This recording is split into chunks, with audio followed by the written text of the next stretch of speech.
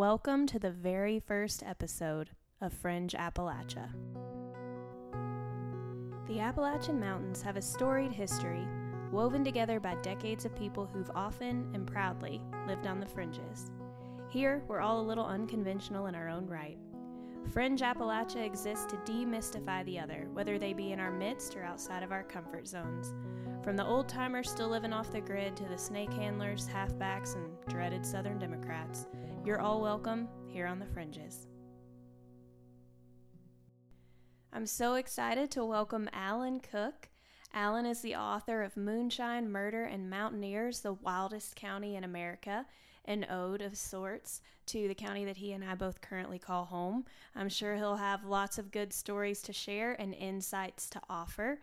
So, Alan, to get us started, can you tell us a little bit about where this idea for the book came from?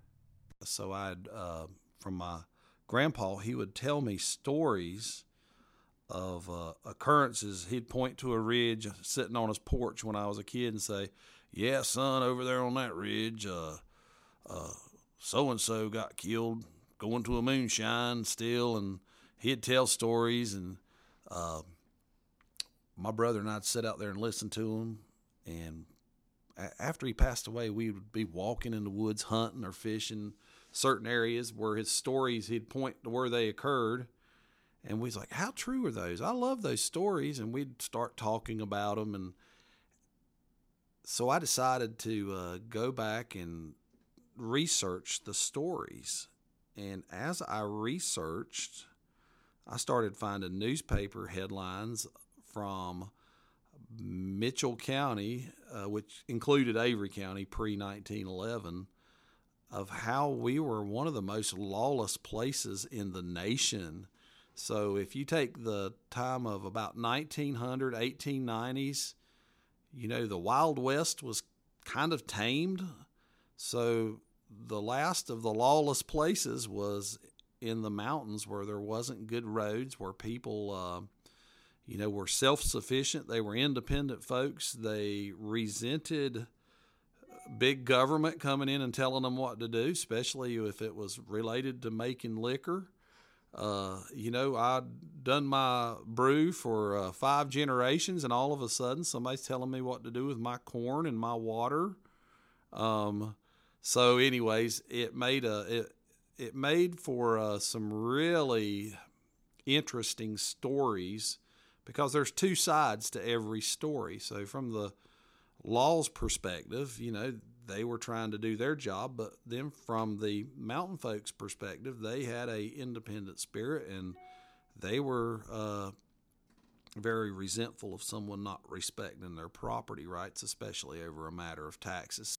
Mitchell is one of the far western counties where blood runs fast and hot, where hip pockets are made for pistols, and the inhabitants know how to use them. That's a quote from the introduction of Alan's book, and for good reason. Y'all have sold a lot of copies to date, so tell us, where was the first place that you started selling? We got 50 books, and it was about the week after Thanksgiving, and I was like, well, how do I sell books? It's like, I don't know. Let me just take them to a bookstore, and the only bookstore I could think of was Dellinger's Christian Bookstore.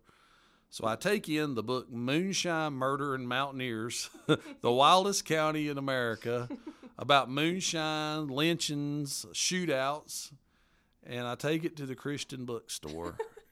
Yeah, I know. I'm laughing thinking back at it. It's like, all right, Lord, we're going to the Christian Bookstore with my Moonshine, Murder, and Mountaineer book. So anyways, I brought it in there, and I explained to the lady who owned the store, said, well, I've written this new book, and it's local history, it's true stories, and it's just history. And she goes, oh, Alan, my folks love that kind of stuff. If it's true stories, we're glad to sell it. So the book just got traction, and I learned how a new customer. I learned that outsiders, not locals, like my book. They look at those mountains, and they wonder what happened. When they look out the window of their second home or on vacation, they walk a ridge, they're really interested in the local history. So, 7 years later, the book still sells. I did find out something while I was working, since I work in the small business stuff. What pirates are to the beach, moonshiners are to the mountains. So I hit my tourist sales, and my seasonal folks really liked it, and that angle was what a lot of them really found intriguing. I got another book I hope to have out this fall. It's an old book about family history more, but it's those stories my grandpa would tell me, and it's called In the Shadow of the Rhone, Stories from Days Long Past.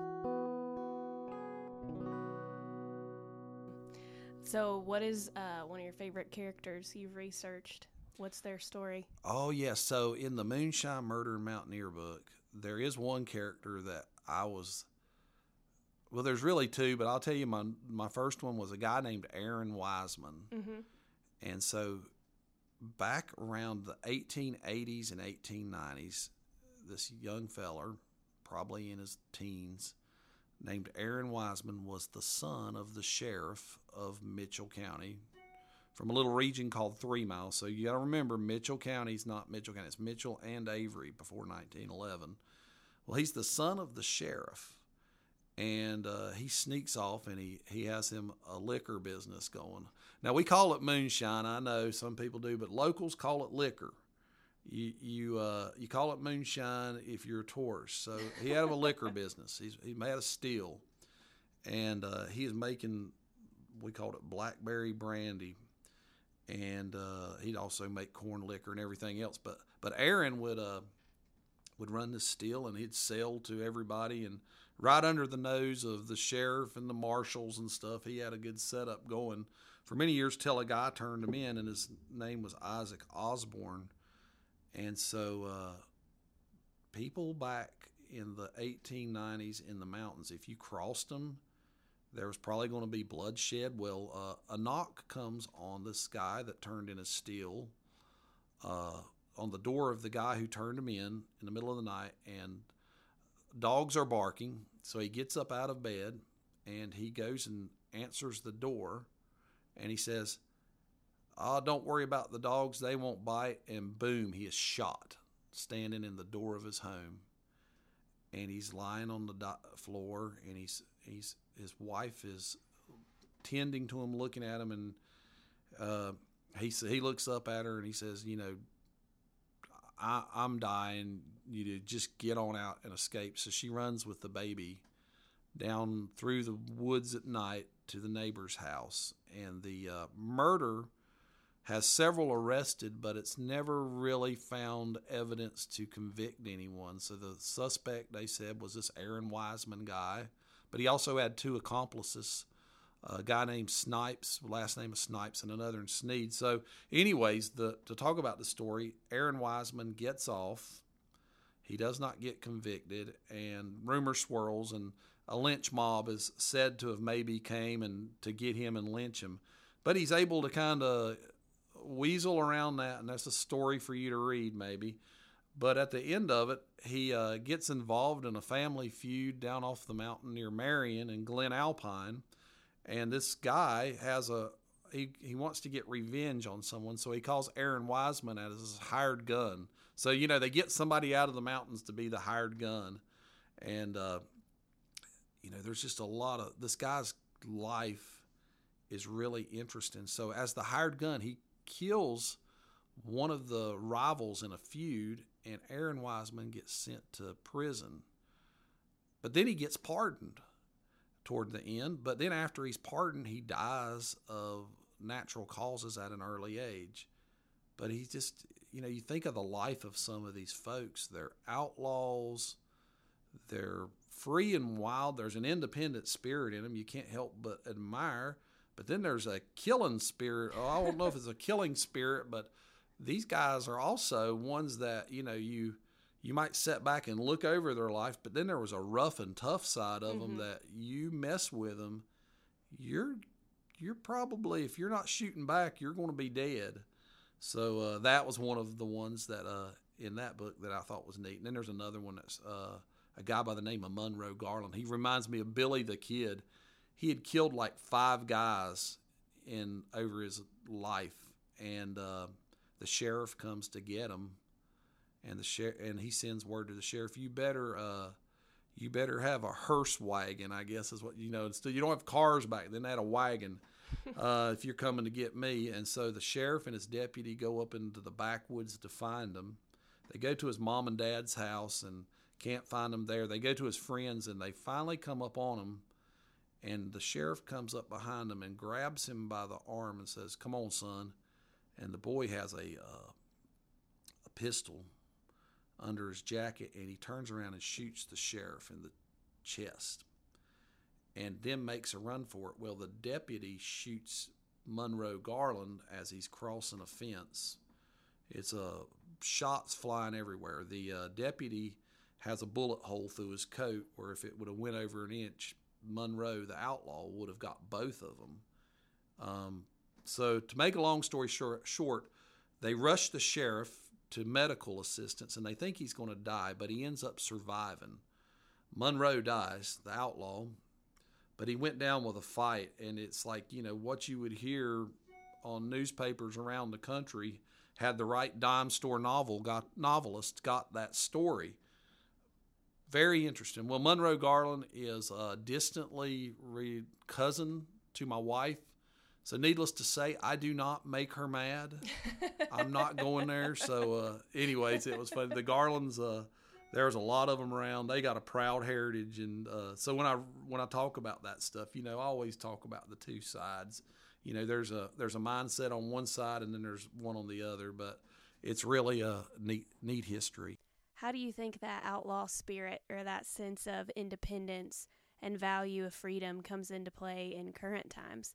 Because people like you and I were raised by these folks' great grandchildren. The independent spirit is still there, and it's an admirable thing. It dates back to the state of Franklin.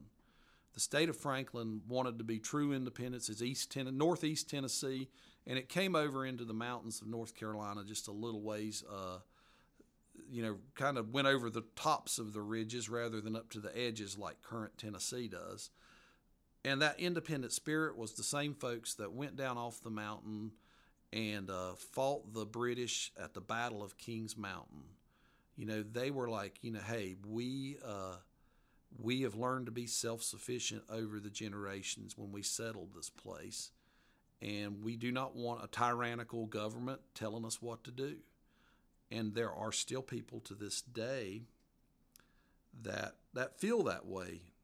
And in many ways, it's an admirable thing. They're true independent spirits. The spirit of questioning authority, there's nothing wrong with that when done from evaluating two sides with equal evaluation. I think today people try to put everything in the lens of the current trends that we are in. And I think that mountain people have had that done to them. You'll hear my mountain accent and you'll say, all right, let's knock 20 IQ points off. Yeah. Or they'll see that, I live in the rural America, and they'll automatically stereotype you. Mm-hmm. I think the mountain folks, Appalachian culture, has been stereotyped for many years. And the thing about us that makes us a little different is we don't care because we are independent. I don't give a crap what they think. I'll go and do my thing. So will my heritage. So we're like, you can judge us. You can do whatever you want. But if you underestimate me, you better watch out because that's a lot of times mountain folks will do that. You say, you want to judge me by my accent? You want to knock 10 IQ points off? Go right for it. That gives me the upper hand. Yeah. So, I'm kind of like that. We all have everybody's people. And mm-hmm. if you look at it from that perspective, we all have good points. We all have bad points. We have character flaws. But I don't put it to any one group, and that goes across, all people in general. It's like you got good folks and you got bad folks. You got some folks that's just got a nature that wants to hurt and cause pain or things like that. And then you got folks that are, they're decent folks. They want to do fair things. They want to try to treat people how they want to be treated. So, I do look at that. I see it, even working in a job with the state, we'll go to a conference somewhere and it'll bring in all groups of people. And Alan will stand up and talk. My name's Alan Cook. I'm from the mountains of North Carolina. No, I don't say that. I had to shoo the chickens out before I got in the truck to come down here. You kind of embrace it sometimes, but that's kind of the mindset you'll be up against. And like I said, I embrace it, and I don't ask for any special treatment, and I make no apologies for my heritage.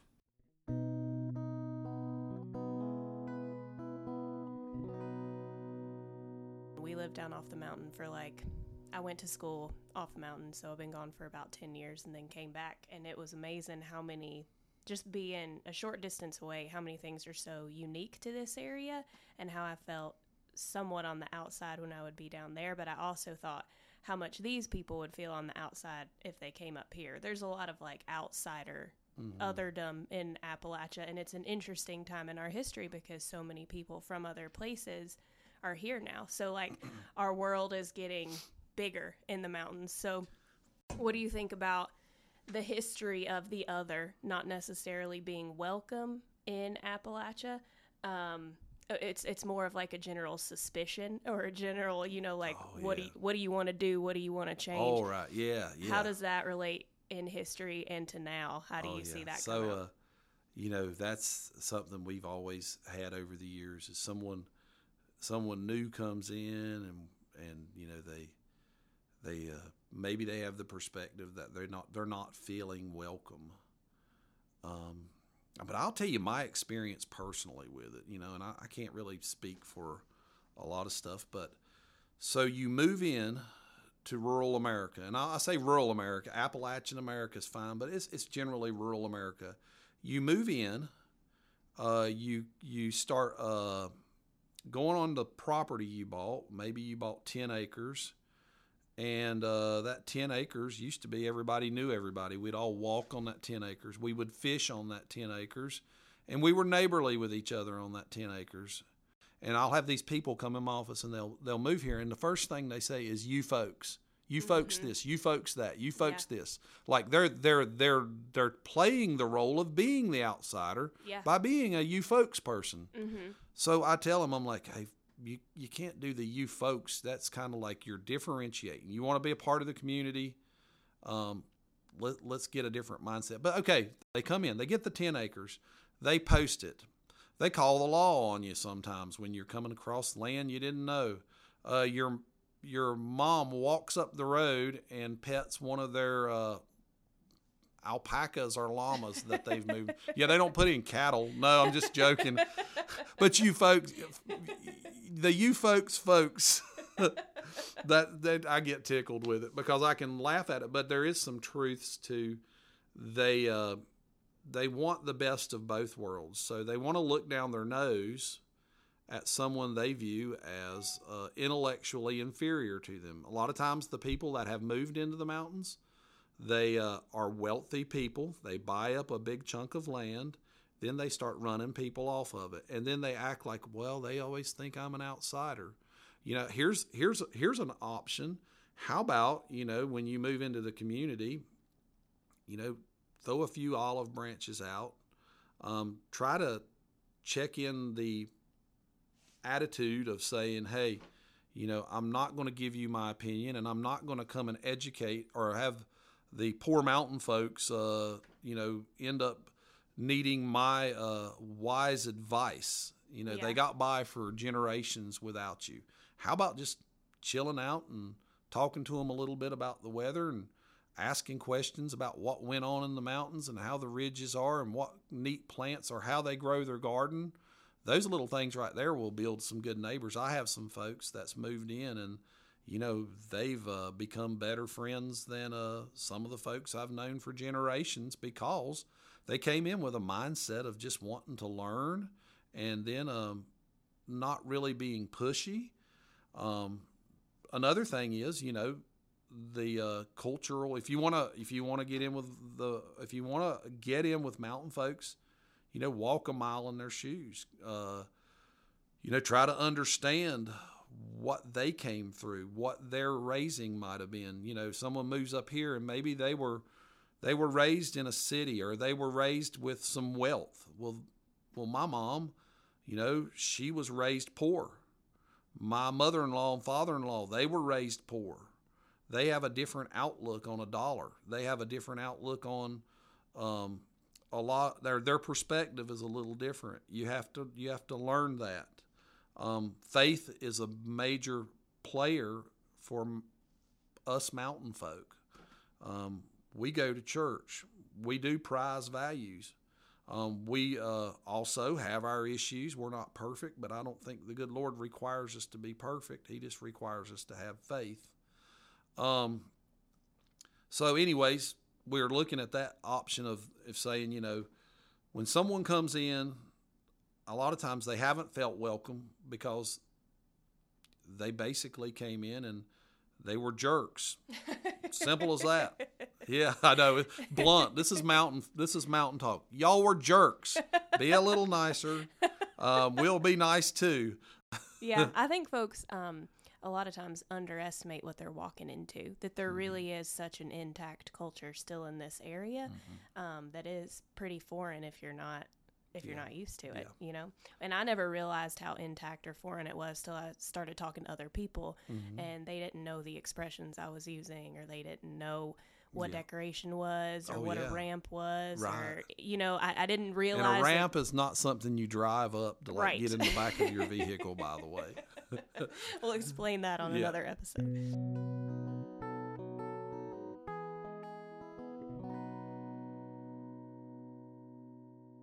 I had an old timer said in the mountains, a statement that I use. It was a old guy by the name of Tommy Lee. I won't say his last name. He's passed and gone, but he said, "Today I thought I was better than fill in the blank, and I was until I thought it." That's really where it's at. It's a battle in the mind, you know. And if you look at another person, another race, someone, whether they're from Appalachian mountain culture or they're from northern culture or southern culture or whatever, and you start thinking you're better, well, you pretty much blew it then. Because once you start that mindset of thinking you're better than somebody, and you might lay out a good case for it, but guess what? You just built pride in your mind, and that pride, that comes before a fall a lot of times, but that does poison a person. That's definitely a wise word. And I just want to thank you for taking your time to share not only your historical perspective on Appalachia, you have a wealth of knowledge on that, obviously, but also your perspective on current Appalachian culture and how we can all continue living in it well together. So do you have anything else you want to share before we sign off? You know, I just say that, you know, I love my Appalachian culture. And I like the independence of it. I like the self-sufficiency of it. We grow gardens. A lot of us do. A lot of us still do. We can our food. You know, we know where things come from. It's a rich heritage, and I would invite you to embrace it and try to learn about it. But, you know, I just always say, you know, we try to be merciful and give grace to folks. And, you know, if you're a person that's moved in and you can go that route, I think you're going to find that you will be loved, appreciated, and embraced by many of those in the community. You got bad folks anywhere you go. And so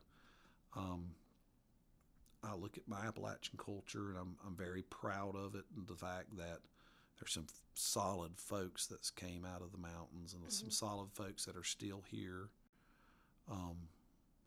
You know, that's something I like. My dad's side of the family down off the mountain around Concord, there's some great folks that way as well. But, you know, since the context today is talking about the Appalachian culture, I love my mom's side of the family, that Ledford Burleson. My wife's a Garland, so these are all mountain names. We might be related. Ledfords. Yeah, well, yeah. I Mom's have Ledfords in Bakersville. All right. On Bear Creek. Bear Creek, yeah. There might be some crossing of paths right there. That's the thing. Okay, see that, folks? So here's another mountain thing before I close it up. We can talk about each other the expression like a dog, but you better not join in if you're not related. That's so true. that's a mountain thing. I've even seen I've seen that happen, and it gets me tickled. We'll go in there and give someone down the road that's a family member. It's like, all right, he needs to stop this. He needs to quit doing that. And why is he doing it? I don't understand that one. And then somebody join in that's not in the family. You're right. And you know what else I saw? Hey, you be quiet. You're talking about my cousin. So yeah, that's there's quirkiness and everything. And, you just gotta have to learn it and like it and figure it. And sometimes you don't like it, but it's just part of the human experience. Thank you so much to Alan Cook for being on this episode of Fringe Appalachia. As we go throughout the rest of this season, I hope that you'll stick around and hear a lot more stories from a lot more people, some with really similar experiences and some with different experiences, but all with wonderful stories to tell that we can learn from. Thanks again for being here, and we'll see you next time on Fringe Appalachia.